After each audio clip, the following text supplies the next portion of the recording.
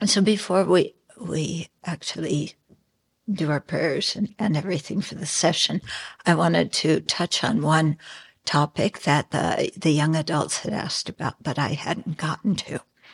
Okay, unless Geshe-la did it yesterday, but maybe not. Because was the question of, is there a good kind of desire? That was your question, right? Yeah. Okay. Did you touch on that yesterday? Is there a good kind of desire? I see. No. Okay. So this question comes up a lot. So the word desire in English has many different meanings, and I think this is part of the problem. Well, not problem. Thing we have to understand is desire in English can mean like an aspiration. I desire to become a kinder person. I desire to progress on the path to full awakening. So we say like that. That kind of desire, it's a very virtuous aspiration. And those are the kinds that we want to cultivate. The other way the word desire is used in English is, oh, that is so beautiful. I desire it. I've got to have it. It's mine. That kind of desire brings problems. Okay. So the first kind of desire is more like a virtuous aspiration. Yeah. The second kind of desire is basically attachment and lust.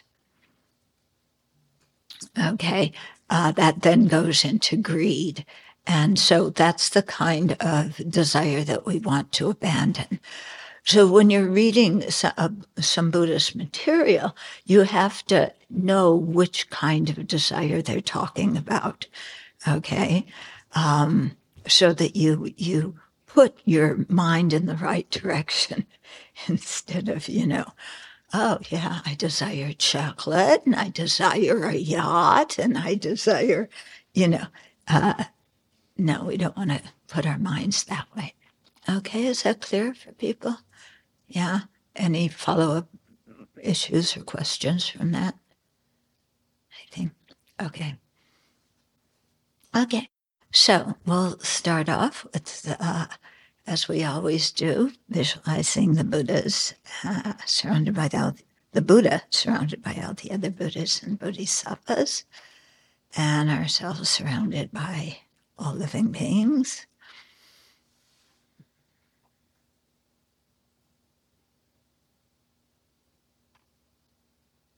And it's very helpful to our minds when we do this visualization to think that we're leading all the other living beings in taking refuge and generating bodhicitta. And if you think especially of the people that you don't get along with so well, doing this, it changes your image of them. Yeah. Oh, yeah, they may be interested in Buddhism, want to take refuge. They have the potential to appreciate bodhicitta. They want to and have, the ability to generate it. So that can help us soothe our negative emotions towards them. And it also kind of gives us an idea sometimes of how we can help others by leading them to take refuge and generating bodhicitta. But leading them to do that is very different than forcing them, pushing them, cajoling them.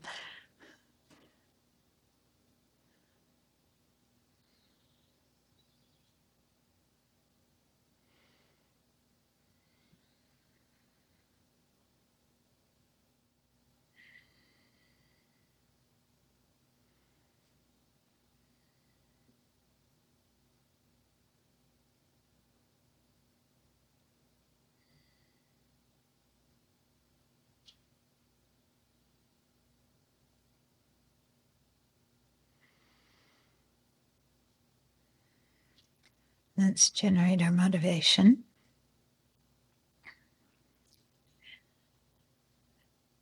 So if we observe our thoughts closely, we have a very strong tendency that has been encouraged by society and our friends and our family to want more and better. So that's kind of our theme song, more and better, more and better. I want more and I want better. And we put this into practice assiduously every day to try and get more of what we think will bring us happiness and get better quality of what we think will make us happy.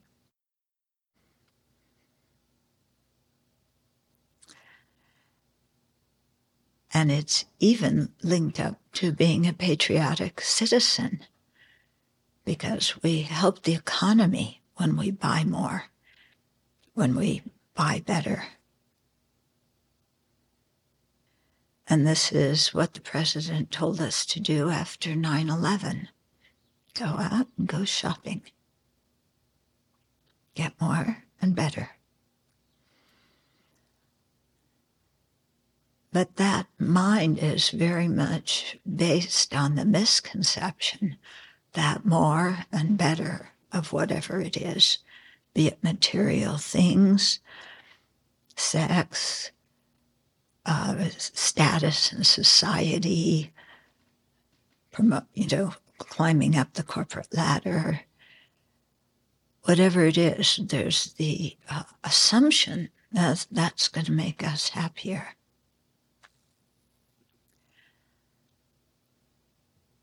But every more and better brings its own problems.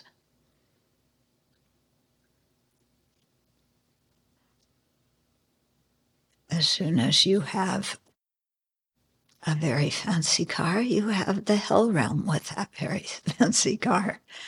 As soon as you have new tech equipment, then you have the hell of that new tech equipment.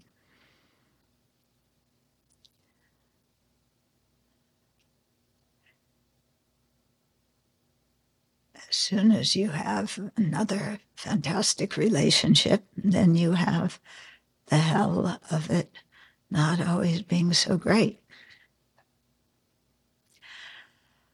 So this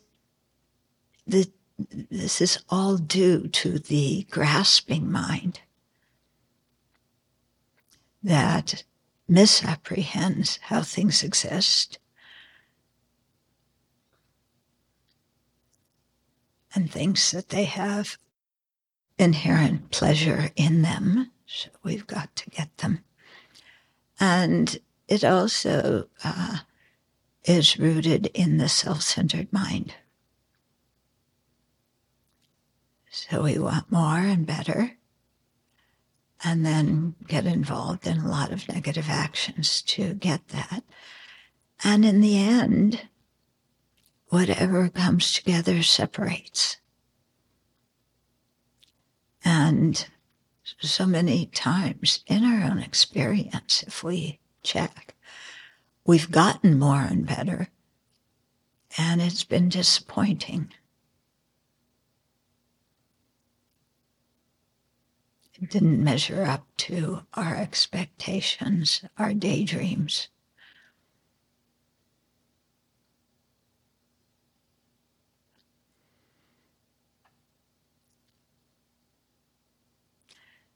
And wanting more and better leads us to compete with others. It leads us to be envious and jealous of those who have more and better than us. And it leads us to be very arrogant if we have more and better than them. And none of that actually brings happiness. When you're wrapped up in competing, comparing.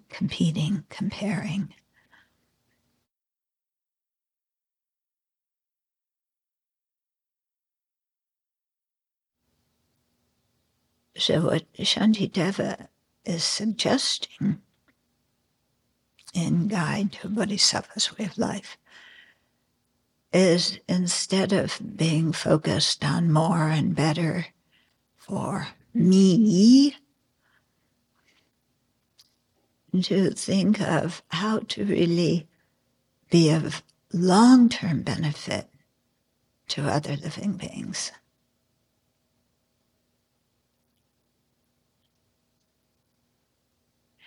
And have doing that be what brings us happiness, what brings us a sense of fulfillment.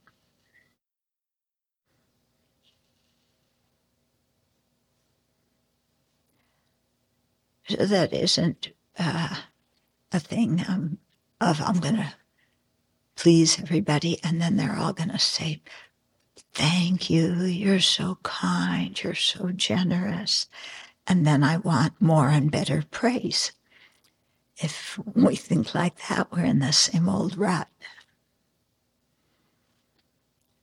So it's a kind of generosity, a kind of giving, where the action itself is the pleasure, regardless of how others respond.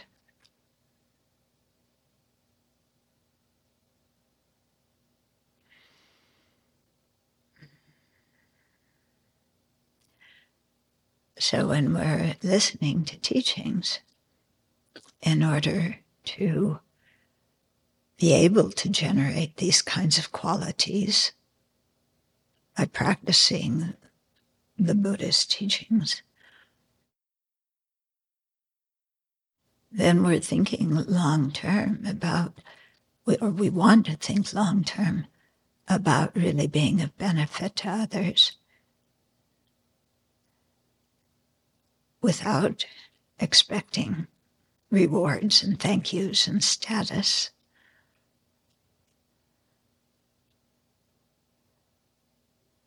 And to let our happiness be derived from showing compassion and care for others.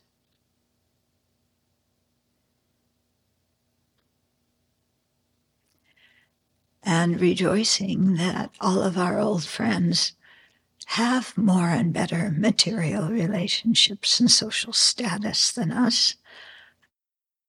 And we wish them well, but we're certainly not envious of them, because we've checked out the path we're following and we have confidence in that.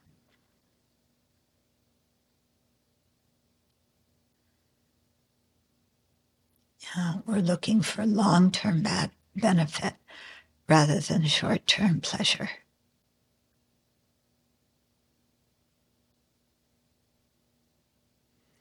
So take a minute and cultivate that attitude before we begin.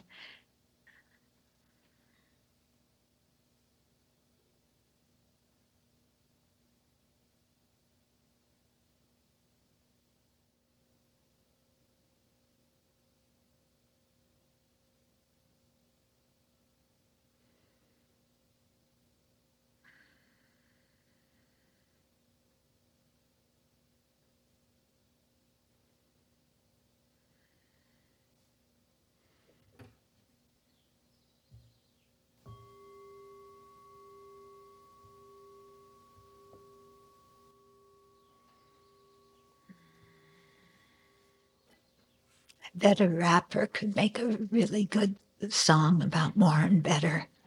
Yeah. Has a certain beat to it. Okay. So we've been going through this text. It has 10 chapters. We're at the end of chapter 8 now. So you're just kind of dropping in at where Shantideva is going to be bringing chapter 8 to a conclusion. Chapter 8 is about meditation. But we think, oh, he's going to teach meditation, so he's going to teach sitting up straight, watching your breath, and this and that. what he teaches first is how to prepare yourself to develop concentration. And so the first part of the chapter is really going over how to unattach ourselves from our attachments, because the afflictions, and especially attachment and the wrong kind of desire, are some of the big hindrances to developing concentration. As we all know, you sit down to meditate, and what goes through your mind? Are you visualizing the Buddha? Well, it starts out the Buddha, and then it turns into your boyfriend. Or doesn't it? Or your girlfriend, or whoever it is. Or you start out watching your breath, and pretty soon you're thinking about work, and how can I get a raise, and what am I going to spend my extra money on? Or is the economy going to go south, and then what do I do then? Okay, so until we really get a handle on what is called the 8 worldly concerns, it's going to be really difficult to cultivate concentration. Because our mind is all over the place. And it never hurts to talk more about the 8 worldly concerns. Never hurts. It was actually one of the teachings that my teacher pounded into us again and again and again. And I'm very glad he did. But anyway, we'll talk about the self-centered attitude, which is kind of related to the 8 worldly concerns anyway. Okay, so the first part, of chapter 8, he was talking about how to subdue our attachment. He went into a big section about sexual attachment. And one verse I really like: if you really you have the urge to hug somebody, try your pillow. So, good suggestion. It doesn't quite make it, but it has the same idea, isn't it? So, and then he talked about a lot about the body and overcoming attachment to the body, because so much of our destructive karma is motivated by seeking pleasure for the body and seeking to avoid pain and unpleasant feelings for the body. And he's going to circle around and get back into that now. And then after that, he talked about what's called the method of equalizing and exchanging self with others. Okay, so equalizing, seeing that we and other sentient beings, that there's no reason to cherish ourselves more than others. Okay, we have all sorts of reasons why to cherish ourselves more than others, and Shantideva shoots them all down. Okay, so he doesn't mean that we should not cherish ourselves. Okay, and here I've noticed some people in our community using the term self-cherishing instead of self-centeredness. And I would like to ask you, don't do that, because if you talk about self-cherishing as something to be abandoned, very easily people think, oh, if I don't cherish myself, then I should be hard on myself. I should criticize myself. I should deny myself. And then you get people going into ascetic trips or low self-esteem trips. Okay, because you say, oh, well, self-cherishing is bad. I shouldn't cherish myself. I'm just a piece of rubbish. Well, I've known that all along, blah, blah, blah, blah, blah, blah. That's not what Shantideva and the Buddha are trying to get us to go to. Okay. We should cherish ourselves in a healthy way. Okay. Which means that we respect ourselves, especially our spiritual yearning, our spiritual interest. We respect that part of ourselves. It's a very important part of ourselves that we should notice and should respect. Yeah. We should take care of the body, not because we're seeking, so much pleasure from the body, but because the body is the basis of our precious human life. And it's the vehicle through which, we have the opportunity to learn the Dharma now. So we should care for the body in that way, cherish it, but not be self-centered and think only my body, only my pleasure. Okay, only me. Okay, are you getting the difference between self-cherishing and self-centeredness? This is actually quite important because one time, and some of you have heard this story, but for me it's a powerful one. One of our teachers always used the term self-cherishing, because he learned English by looking things up in the Tibetan English dictionary. Okay, so he didn't always get the correct nuance of different words. For example, he translated. He looked it up in the dictionary, and instead of saying wrong views, he said heresy. Oh God, yeah. So of the 10 negative actions, the last one is heresy. What do you think of when you think of heresy? Yeah? There's Joan of Arc at the stake, and all the witch trials and burnings in Massachusetts, wasn't it? Yeah. So that's not what the Buddha was talking about. Okay, so we have to really look at translation terms carefully. Yeah. So we do cherish ourselves because we have the potential to become a Buddha.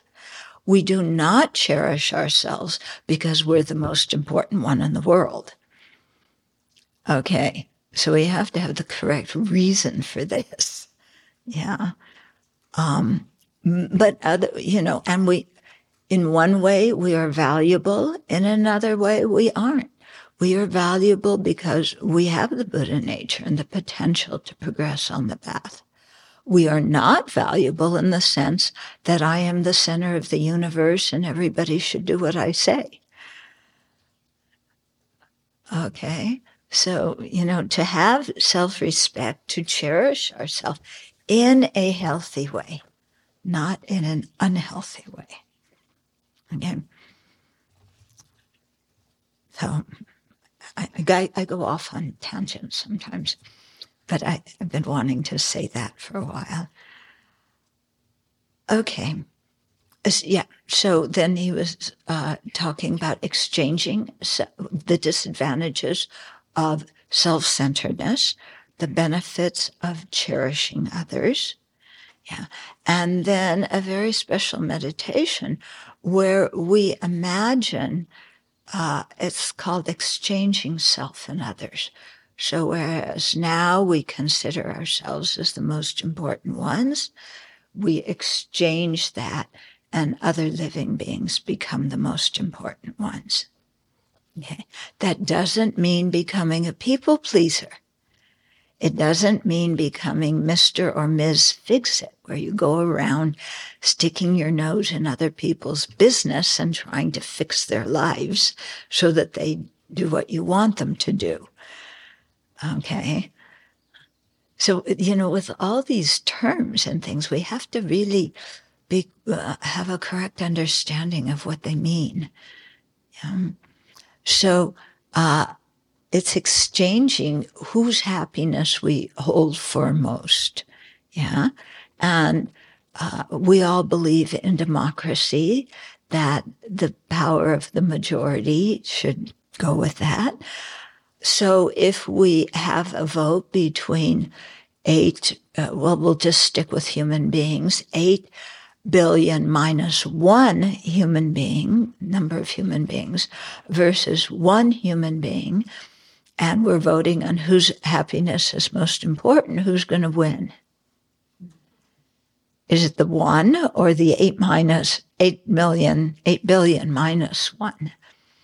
The 8 billion minus one, their happiness is going to be more important than the one. Yeah. So we consider we're the one.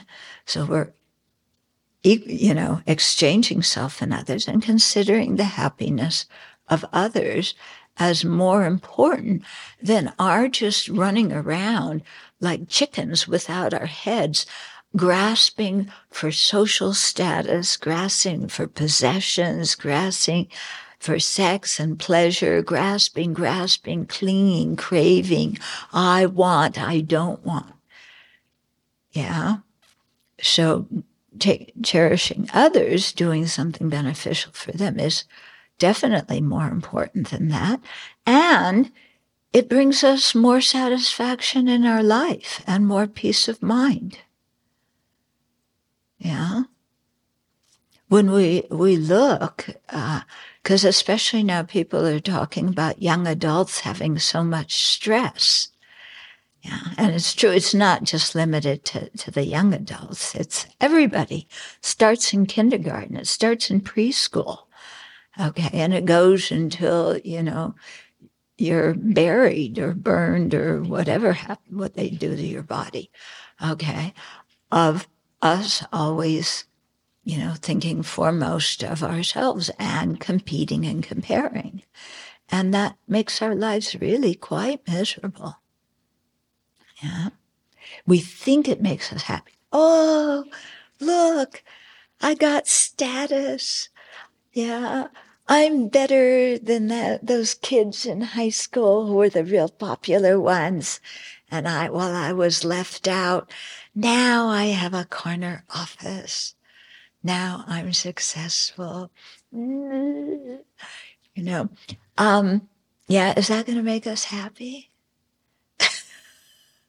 But we chase it. We chase after it. But it doesn't make us happy. Yeah? So, if we're able to really contribute to society and help people calm their minds and develop a kind heart for each other, then I think that really brings much more satisfaction in our lives. Okay. And so now he's kind of wrapping things up in the chapter. And what he's going into right now, we'll see, is again coming back to the body and how much we become slaves of our body. And bringing up something quite interesting that we're so concerned with our body, physical sensations. We don't like being hungry. We don't like being too hot or too cold or thirsty. We don't like smelling unpleasant things. We want to smell good things. We want nice touches, always seeking physical pleasure and sensual pleasure, from all of our senses, music and whatever. And he brings up the point that our body, that, we're pampering the body, we're looking out for the body like it's, so incredibly important. Its pleasure is so incredibly important. But actually, the body doesn't care. The body is just matter. It's just atoms and molecules. It itself, divorced of a consciousness that's associated with it, that body doesn't experience pleasure or pain. So it's an interesting thing, next time you have a stomach ache or stub your toe or your neck hurts or whatever, like, who or what is hurting? Is the body itself experiencing the pain? Or is it the consciousness associated with that body? Yeah. Especially the aggregate of feeling. Yeah. Is that what's experiencing the sensation of pain? It's the mind, isn't it? The body itself is not experiencing it. So it's an interesting thing to think about when, like when you're really hungry, I want something, and you're so focused on the pain here, and it feels like the body itself, divorced of the mind, is what's hungry. But it's actually because there is a tactile consciousness that we experience hunger. Yeah, without that consciousness, the body, the stomach being empty, doesn't have that unpleasant feeling. It's interesting to think about, isn't it? Yeah. Okay. So, we'll start with 178, where we left off last time. In the end, my body will turn to dust. Unable to move by itself, it will be propelled by other forces, like the people who dispose of it after we die. They're the other forces.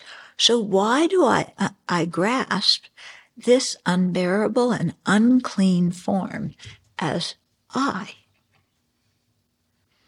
Okay, so he went into this whole thing about the body beforehand, about how the body is basically a sack of unclean substances. Yeah, we think the body is beautiful. Yeah, our body is fantastic. The people that we are attracted to, their bodies are beautiful. We judge people, we make friends on the basis of how attractive their bodies are to us. Forget their mind, forget their values and principles. We just go by attraction. Look at them. Wow. And we're slaves to that. And Shantideva, earlier in this chapter, said, well, what is it that you want so much? Yeah. If you could, you mentally unzip this body and open it up. Okay. So we have Boney. You've all met Boney. Okay. But Boney is all cleaned up. Okay. Because he's made of plastic. Yeah. But did anybody see the deer leg that was on Country Road a few days ago? Yeah. So there was, I don't know what animal, I think, had killed a deer. It looked like a baby deer, didn't it? It was a small leg. And just the hoof, the leg, and the spine, it was lying there in the middle of Country Lane. Yeah. And somebody moved it out of the way after a day or two. But that's what our body looks like. I mean, maybe we don't have hoofs, but, feet. But, the bone still had bits of flesh and cartilage on it, kind of red in certain areas, dried blood. That's what this thing is. Yeah. So he's saying, why do I grasp this unbearable and unclean form as I? So, unclean, unbearable. Yeah. Is your body ever 100% comfortable? Yeah. Check right now. Yeah. Is your body completely comfortable? Is there some kind of uncomfortable sensation somewhere? Yeah. So you try another meditation cushion, and then you try this and you try that. I got to find the perfect cushion, then I'll be able to concentrate in my meditation. Yeah. There's no such thing as the perfect cushion. Yeah. And then you have to have some place that's 100% quiet. Totally quiet. Even the birds chirping bug you. Let alone those things. Bang, bang, bang, bang.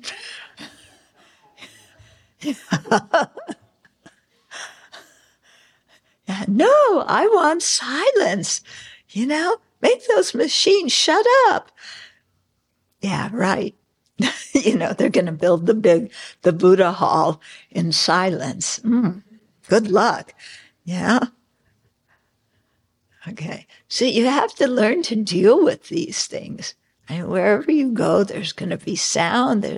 You're not going to have the correct cushion. Yeah. You're going to be too hungry, too thirsty, too full. Yeah. 179, whether it lives, here it means the body, whether it lives or whether it dies, what use is this machine to me? How is it different from a clod of earth?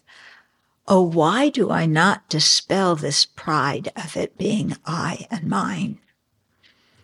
So when he says whether it lives or whether it dies, he's not saying, just go kill yourself. It's completely okay. Get rid. That's if you want to, not have attachment to your body, then go kill your body. No, that's not what he's saying. But what he's saying is all of our mental obsession about, our health, our looks, our strength, our senses working properly. Yeah. When we really think about it, this body is not so different from a clod of earth because it's going to decay and become that. So the point of him saying that is the last line. Oh, why do I not dispel this pride of it being I and mine? Because the grasping at the body as I or as mine, my foremost possession, my most important possession is my body. Yeah. Then that craving and clinging and grasping is going to cause us to do a lot of negative actions. And at the time of death, we have to separate from this body. There's no choice. Yeah, there's absolutely no choice. When it's time to die, the consciousness separates from the body. That's it. And you can complain all you want. You can file petitions. You can try and bribe somebody, but nobody can prevent our death when the time of death has arrived. So clinging to the body is only going to be a source of tremendous pain at that time. Yeah. So what he's trying to get us to do is to loosen this clinging and craving. Yeah. And then when we can, then actually our mind is much more peaceful. We're not so worried all the time. Yeah. Oh. what is it? Something's biting me. Did you have this during tick season? Every time you felt something in your skin, it's like, oh, is that a tick? Is that a tick? You know? And you're just crazy, you know, kind of running around scratching, thinking everything's a tick and it's going to bite you. Anybody else besides me do that? Okay. And how many times does it turn out to be a tick? Usually 0, maybe 0.01% of the time. Not so often. But we're so worried, you know. So imagine you're trying to die and separate from this body and everything you know. And you're just, you know, focused like Nancy Reagan, you know, how am I going to look? You know, because she made sure she looked really good at her funeral, you know.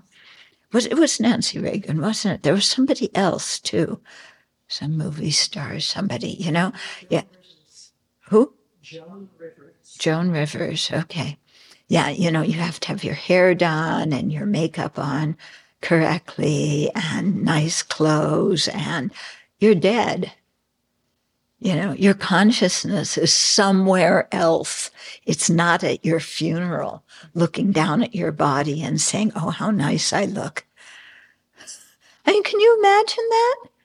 Just think about that. That's kind of ludicrous, isn't it? If you've died, imagine, if you could, you can't, but if you could, you know, you're floating up there, looking down. Oh, I look so beautiful, you know? I think I told you before, my friend's mother, when she had Hodgkin's, Hodgkin's leukemia, and she just wasted away for years. It was horrible. And at the funeral, you know, people filed past, and so many people said, I haven't seen her look that good in a long time. Yeah, the embalmist did a fantastic job. She looked great. Yeah? Is our body that valuable? That's what we want? Yeah, they make you look younger. You look 20 years younger lying in your casket than you did when you were walking around. You know, they dye your hair dark. They take care of your wrinkles. If you ever go in a mortuary to see, you know, somebody who's died, they have a reddish kind of light that shines down on the body, so it looks kind of pink. Yeah, at least for white people, and it looks like that, so that it looks like the person's still alive. You know, just that like they're sleeping. Yeah, but I tell you, my mother, if she had seen how they combed her hair, she would have had a fit. She cared a lot about her hair, but lying in that casket, it was just brushed back. She never wore her hair like that. Good thing she couldn't tell. But, you know, this is what the verse is saying. Why are we grasping this body as I and mine and fussing so much? Keep it healthy. Take care of it. Keep it clean. Yeah, and then use it for the Dharma. 180. Having accumulated suffering for no purpose because of my honoring and serving this body, what use is attachment and anger for this thing that is similar to a piece of wood? Having accumulated suffering for no purpose because of my honoring and serving this body. Okay, think of all the things that we do that are quite uncomfortable to make ourselves look good. Yeah? Just think about it. What you go through, and this is men and women alike. Okay. I think of people sitting in I don't know what kind of places would do Botox, but could you imagine just spending your afternoon with needles, in your skin to inject some kind of chemical so that you look younger? Yeah. Is that going to feel good? Does going to the gym and getting yourself totally wiped out, feel good? Or jogging is good, but jogging on concrete, on asphalt, totally ruins your joints. Yeah.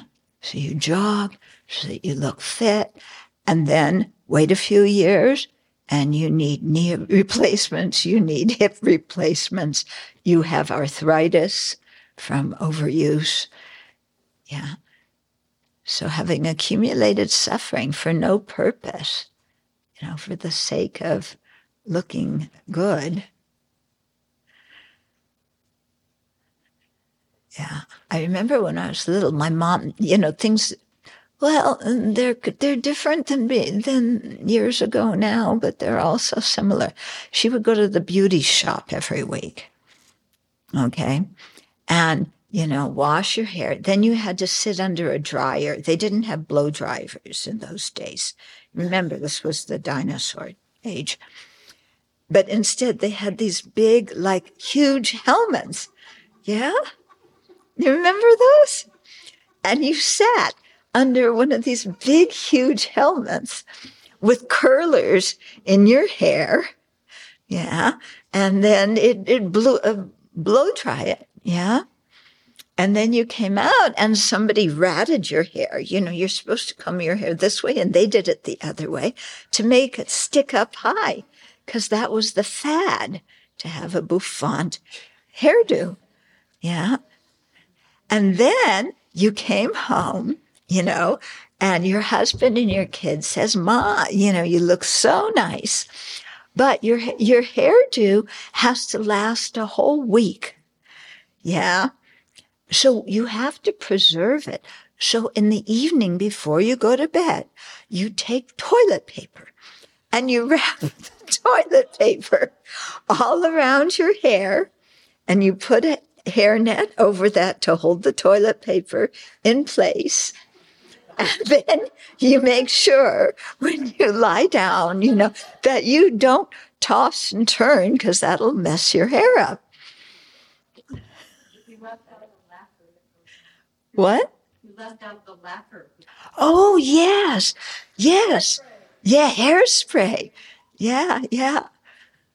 I heard, the Trump's aide, who who's his co-conspirator on the charges. He carries they call it the orange hairspray with him for whenever Trump needs it, because Trump, he probably had more hairspray than my mother. Just, yeah.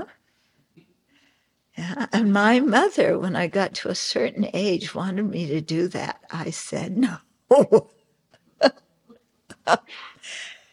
Yeah, I had to do it for a few special occasions, but it's not my version of happiness. Yeah. Now, you still do it, and the guys do it too, and the guys are using hairspray and dyeing their hair, and, they have to dye your sideburns now because they get gray before the rest of your hair, and, look around to buy some hair, because you need more hair. Yeah, look what we do. That's just for looking good. That's not even in the sense of keeping the body healthy. Yeah. Okay. So, having accumulated suffering for no purpose, well, except a little bit of beauty and a little bit of vanity, because of my honoring and serving this body, what use is attachment and anger for this thing, which is similar to a piece of wood? Yeah. Does a piece of wood care how it looks? Yeah. Does a piece of wood say, oh, I'm better than all the other pieces of wood? Look at the grain in my piece of wood. It's so beautiful. Yeah. It's interesting when you work in the forest, look at a piece of wood and say, what's the difference between that and my body in terms of there just being physical things? Yeah.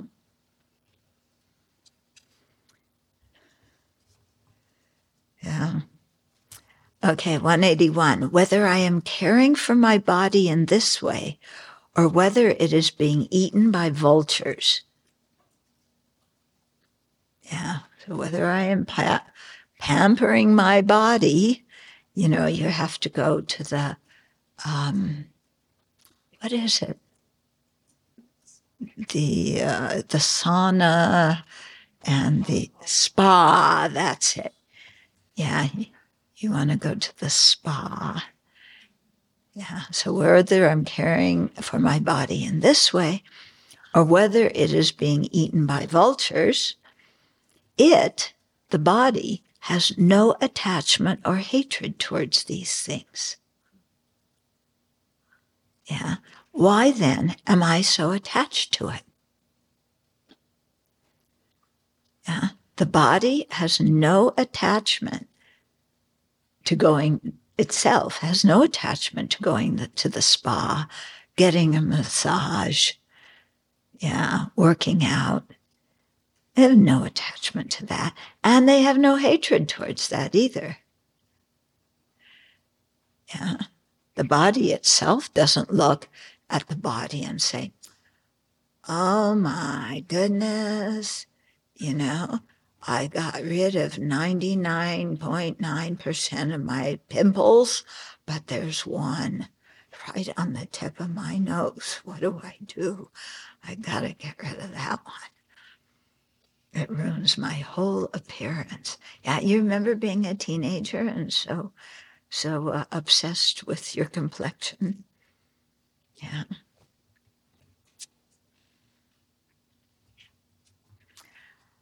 Okay. So the body itself has no attachment or hatred towards these things. Yeah. The body's hungry. The body doesn't get upset and in a bad mood. The mind gets upset and in a bad mood. Yeah. So why am I so attached to the body? Yeah. Why am I so attached? He dealt with this theme a lot earlier in this chapter. Why are we so attached to this thing that is a bag of flesh and blood and other stuff? Yeah. By itself, it is not gorgeous. Yeah. We think because it's covered with, skin, that makes it beautiful. Yeah. The skin is just the external packaging. And then the skin, your skin doesn't always stay nice. You get what my dermatologist calls barnacles. Yeah. You get a lot of barnacles. And then you have moles. And then they have so many different things that grow on your skin. It's amazing. So many technical terms that you can't pronounce. Yeah. Yeah. And then your skin sags and it looks like your grandparents' skin. That's the reality of it, isn't it? So why are we so attached to it? 182. If my body knows no anger when derided and no pleasure when praised, for what reason am I wearing myself out like this? That's a good question, huh? Yeah. The body that knows no anger when derided. Yeah. So think of how offended we get when people comment on our body. in a way that we don't like, and how we float to the moon when they say something about our body that we like. Yeah? It's amazing. Just a few sound waves can make our day or put us into depression. Few sound waves. You look so beautiful. Yeah. You smell so nice. Your eyelashes are wonderful. Yeah. Now, your eyelashes stick out to here. Have you ever noticed that? You got to be careful when you move because your eyelashes are going to hit the wall. Yeah? Huh? To Billboard when we were running errands in Spokane yesterday, you could get eyelashes a full set for $70. $70. $70 to get Wow, those that's eyelashes. cheap. Yeah. For little pieces of hair. Oh, that's a good deal. We should go out and get some, huh? Yeah. Then we can compete who has the longest eyelashes. Yeah. Yeah. And then you have to take care of your eyebrows, So you either have to pluck them or you pencil them in. What? Tattoo. Oh, yeah, you get a tattoo. You get a tattoo eyelashes and you get a tattoo eyeliner. Yeah. Yeah, that saves you time. Yeah. You don't have to put it on every day. What? No smudging. Wow, that sounds good. Yeah. Yeah. Oh, yeah, we can get tattooed eyelashes sitting there all afternoon with needles in your eyelids. That sounds like so much fun. Yeah, we can have a Dharma debate while we're all sitting there.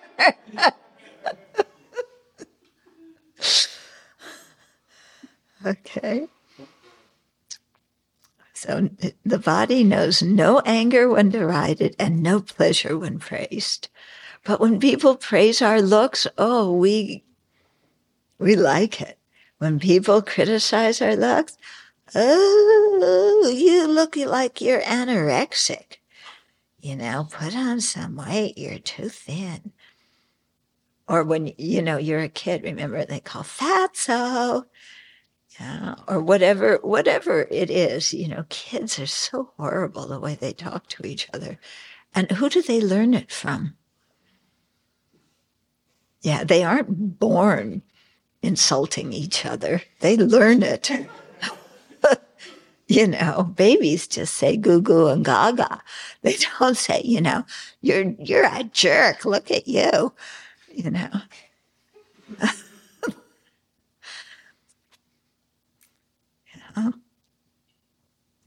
So why are we wearing ourselves out, trying to make this body happy and trying to make ourselves look good? Yeah. Yeah, you spoke about your identity crisis when you cut your hair. Yeah. Yeah, you remember last year when she came? She had really long hair. Oh, I was so jealous because my whole time when I was young, I wanted to have long hair. And I got it down to here, but her hair was longer. Oh, and then I had to cut it all off. Yeah.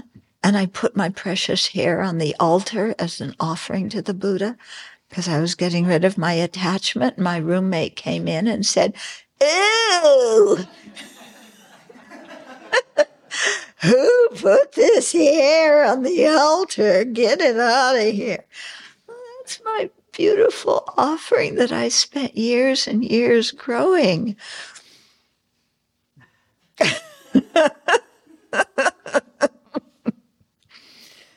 Yeah. Yeah. It's amazing when you think about it, what we do for this body and how sensitive we are.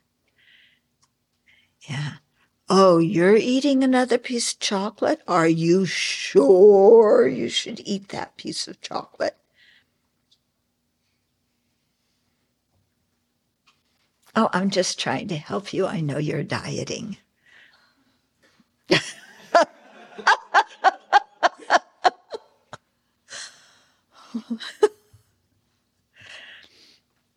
As a little kid, I thought that, as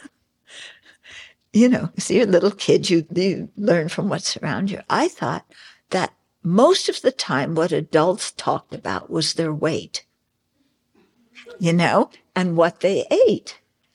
Yeah, because, my dad would sit down with a half gallon of ice cream. It was literally a half gallon, not those little things that we get, but a whole half gallon, and finish it off in one evening of watching TV. Yeah. And Mom also was, what do you say, chubby, fat. And so that's what they talked about with their friends. Everybody was so concerned with, what your body looked like and what you were eating to, to make it look the way you wanted it to look, or not eating, or whatever. And I thought this was, what most adults talk about, what they worried about, what they thought about. Sad, huh? I mean, they did talk about other things. They talked about their kids. Yeah. Oh. Okay. Yeah. Oh, my daughter. Oh, my son. Oh, look at what they're doing. Yeah. They're such good students. Yeah. They got an AE. AE is like an A plus, They got an AE on their spelling test. Yeah. Okay. So 183. Yet I want this body of mine. Yeah. So this is the self-centered thought talking again. Yet, yes, I want this body of mine. Both it and I are friends. I love my body. My body's my friend. That's why I criticize it so much for not looking the way I want it to look and not being as healthy as I want it to be. Yeah. Do you criticize your body? Anybody here satisfied with the way your body looks? Yeah. Don't you? Wouldn't you rather have it look a little different? Yeah. Yeah. Some of you are just sitting there. We know that is fake. We don't believe you for a minute. Okay. Yeah, we all want our body to look different than it does, don't we? Yeah? And so, we're just, so, it's more and better, isn't it? I want to be taller. I want to be shorter. I want to be thinner. I want to be fatter. I want to, if you have brown hair, you want blonde hair. If you have blonde hair, you want black hair. If you have curly hair, you want it straight. If you have straight hair, you curl it. Everything, constant dissatisfaction. Okay? So here's self-centered mind saying, yet I want this body of mine. Both it and I are friends. Okay. And Shantideva says, well, since all beings want their bodies, why do you not find joy in theirs? Yeah. If everybody is so attached to their body because they think it's wonderful, why don't you think their bodies are all wonderful too? Yeah. So, look around and everybody's attached to their body, and think their body's their friend. Would you want to change bodies with other people? Yeah? You want to change bodies? Yeah, who do you want to change bodies with? What? No comment? Oh, I think we hit a sensitive point there. Yeah. But we think, okay, I get that person's body, then what? Yeah, that person is probably craving to look like you. Yeah. They have brown eyes, so they want blue eyes. You have blue eyes, you want brown eyes. Yeah. We're all dissatisfied. Okay. So why don't we find pleasure, in other people's bodies, especially when they complain? Yeah. Isn't it wonderful to be around people who complain about their body? It's so nice. It's so comforting. Oh, this hurts. Oh, my stomach. I'm in so much pain. I'm exhausted. Yeah. Don't you want more bodies like that you can be friends with? Yeah. Then you can sit around. I mean, I've been with one Dharma center I was at for a summer course. There was a certain group of people that got together and ate lunch together. And what they did the whole lunch was talk about their physical ailments. And these people were not old people, They were mostly in their 30s and 40s. And complain, fetch. Yeah, I stopped eating lunch with them because they wouldn't let me talk about my pain. No, joking. But it's boring when you have to sit and listen, everybody like, oh, this and that. No. What is this? Misery likes company. Yeah. Yeah. So we're miserable. We want other people to be miserable together with us. Yeah. As someone in my late 30s who's now spending a lot of time complaining about my aches and pains and ailments, I think it's because I'm just so confused, right? Like, eventually one must get used to this, right? Yeah. You bet. You get more and better pains and ailments than before. Yeah. More things hurt. Then you need this. I remember when I used to travel, everything was so easy. Didn't wear glasses, didn't need hearing aids, so you didn't have to take glasses, didn't have to take the stuff for hearing aids, didn't need to take a comb and a brush. I was, didn't need medicine, either oral medicine for arthritis or something to rub on, whatever it was that hurt. Now when I travel, my suitcase is so full of stuff to take care of this body. It's pathetic. Yeah, you had to carry the suitcase. Huh? Yeah. Well, yeah, the body just needs more and more. Then you have to have vitamins and supplements for the supplements and vitamins for the vitamins. And then you have to have your whole list of everything you take. And then you get one of those things, several of us had the little purple things Monday, Tuesday, Wednesday, Thursday, with all your pills in it. This one's for high blood pressure, and that one's for my liver, and this one's for my kidneys, and this one's to remedy the side effects of the medicine for my kidneys, and this one's to remedy the side effects of the pill I take for the side effects for my kidneys. Yeah.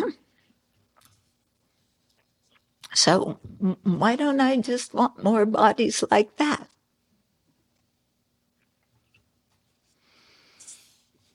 Okay.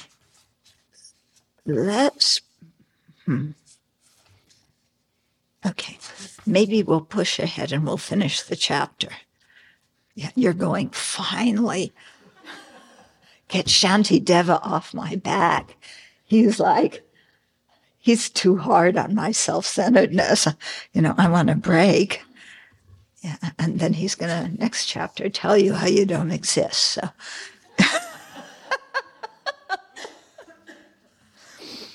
Okay, 184. Therefore, in order to benefit all beings, I shall give up this body without any attachment. Although it may have many faults, I should look after it while experiencing the results of my previous actions. Okay? So in order to benefit all beings, I will give up my attachment to this body, yeah, and use the body to, as the foundation for being able to gain the three wisdoms, the wisdom of hearing or learning, the wisdom of thinking or reflection, the wisdom of meditation. Okay, and although the body may have many faults, I should look after it, and accept the fact that I'm also going to be experiencing the results of my previous actions. And so, the body is going to hurt and it's going to get sick and it's going to get old and die. And I'm going to accept that because, through the power of my afflictions and my karma, I took this rebirth. And as soon as you're born, you're in the process of dying. You're in the process of getting old. So I'm not going to have all sorts of unrealistic expectations. Okay, 185. Okay, now you're getting fed up. So enough of this childish behavior. I've been running around seeking my own benefit, just complaining all the time about me, why I don't want. So enough of this childish behavior. I shall follow in the steps of the wise. Okay, so look at who your role models are. Who do you want to be like? Who do you consider to be wise? And you want to be like them, generate those same qualities, live as they live, practice as they practice. Yeah? So, think about who the wise ones are, who your role models are, and choose them well. Okay, so I shall follow in the footsteps of the wise, and having recalled the advice concerning conscientiousness, I shall turn away from sleep and mental dullness. Okay, so there was a previous chapter on conscientiousness. Conscientiousness is a mental factor that cherishes our values and principles, our ethical conduct. It cherishes living in a way that's going to produce goodness for ourselves and others. Okay, so also I will recall the advice in that chapter, and turn away from sleep and mental dullness. This doesn't mean you stay up all night. Yeah, I mean, some of you have done that to do your term papers. We know that's not what he's advising here.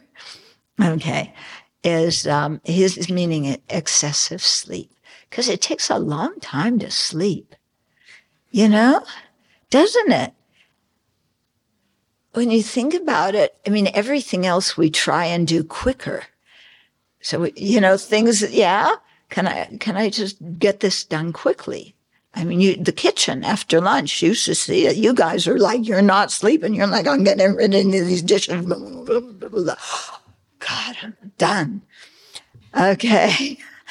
But sleeping takes so long.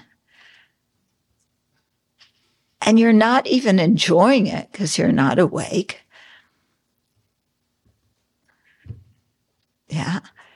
And yeah, so it's funny how we think we cherish sleeping for a long time. And it really consumes our human life, the time we have. So, if we can cut down on the amount of sleep we need, it's not talking about staying up all night, but not indulging the body. That's what he's talking about, not indulging. So abandoning sleep and mental dullness, because if we want to develop concentration, we have to overcome our mental dullness. The mind that sits down to meditate, the gross form mental dullness. I take refuge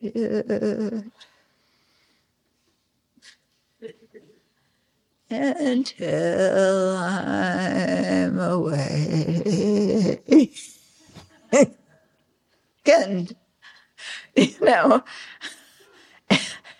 going to be hard to develop concentration that way.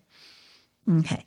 I have a tip for everybody who wants to sit in the front row, because you think people who sit in the front row, they have higher status.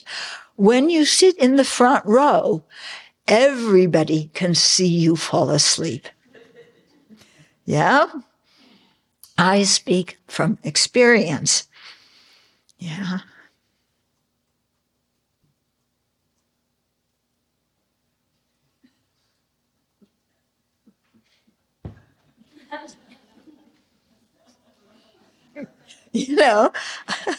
So, yeah. Okay. So I shall turn away from sleep and mental dullness. 186. Just like the compassionate children of the conquerors, the bodhisattvas, I shall patiently accept what I have to do. For if I do not make a constant effort day and night, when will my misery ever come to an end? So we all know that to accomplish things that are good, we have to exert effort. And when we're doing things, we run into bumps and problems and pit holes and all sorts of things. Yeah. So instead of, it's so interesting. Whenever we're doing something and a problem arises, we always go, why am I getting a problem right now? We had it all planned out and it was going like this. Problems are not supposed to happen. This is what I say when we have problems with Buddha Hall. Because we signed a contract, everything was supposedly laid out to the detail of every little thing, except everything that was forgotten, that needed to be in the contract that wasn't put there. And, I came away with no problem. This is going to be smooth sailing. Yeah. Boy, you would have thought that I didn't know any Dharma practice at all, having that kind of expectation. Well, I did know two things from our previous experience. Whenever you build a building, it costs more than they tell you, and it takes longer than they tell you. Yeah, so I knew that up here, but every time we had a problem in here, complain. Yeah. The Buddha Hall Committee can vouch for it. Yeah, I complain, don't I? It was kind of we're in harmony. A what? We're in harmony with our complaining. Oh, okay. Are we in harmony with our complaining? I thought I complain much more than you do. I go into your office and complain, but you don't come to my office and complain. That will likely start. It will start. Okay. Yeah. Why are they doing this? Why aren't they doing that? I looked even yesterday, the outline of what they're supposed to do this week. They haven't finished yet, or they aren't doing, let alone what they're going to do next week and the week after.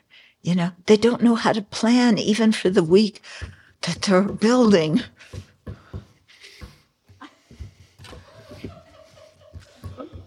That roof was supposed to be on, I don't know how long ago. Yeah. Huh? Yeah, I really wish we had kept, they gave us the outline. You have it from the very beginning? I want to take a look at that. Because this building is supposed to be done by the end of next month, according to the initial outline. That means all the infrastructure, replanting the ground, everything inside and out. 1 month they're going to finish. Yeah, for the original price. No way. Okay.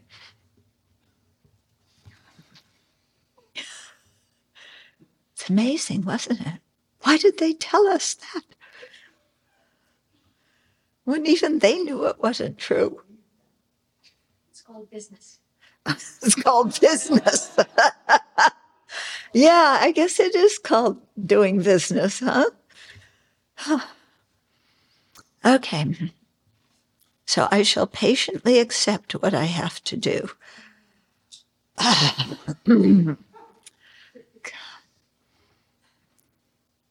For if I do not make a constant effort day and night to meditate when all of that is going on, or to meditate when everything's going on here, or to meditate when those birds are chirping,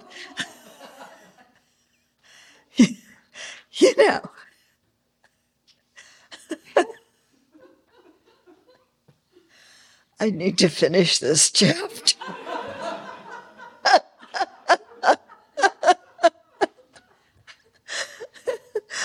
If I do not make a constant effort day and night, when will my misery ever come to an end? It's true. Are we going to get out of samsara? We're not going to get out of samsara by coasting along.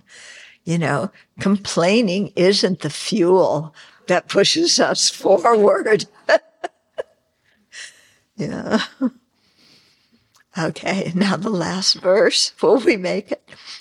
Therefore, in order to dispel the obscurations, it's the afflictive obscurations that prevent attaining liberation, the cognitive obscurations that prevent attaining full awakening. So in order to dispel the obscurations, I shall withdraw my mind from mistaken ways and constantly place it in equipoise upon the perfect object. The perfect object being the ultimate nature of all persons and phenomena, which is what he's going to explain in the next chapter.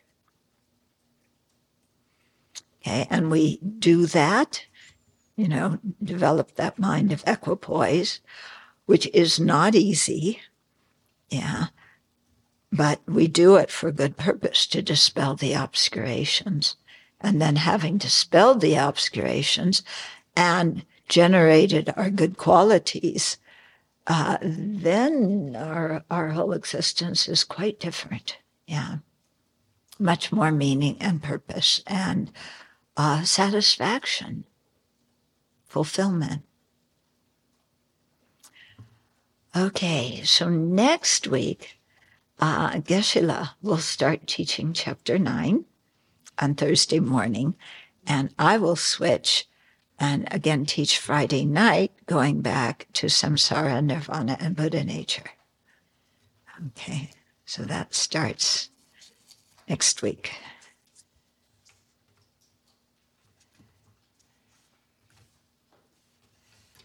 Okay, I'll give you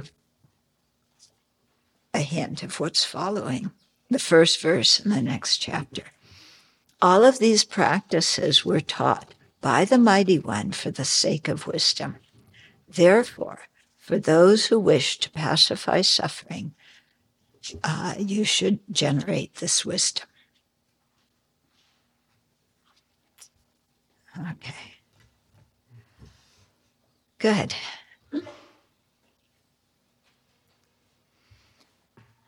So we made it through, huh? Our egos are alive and well.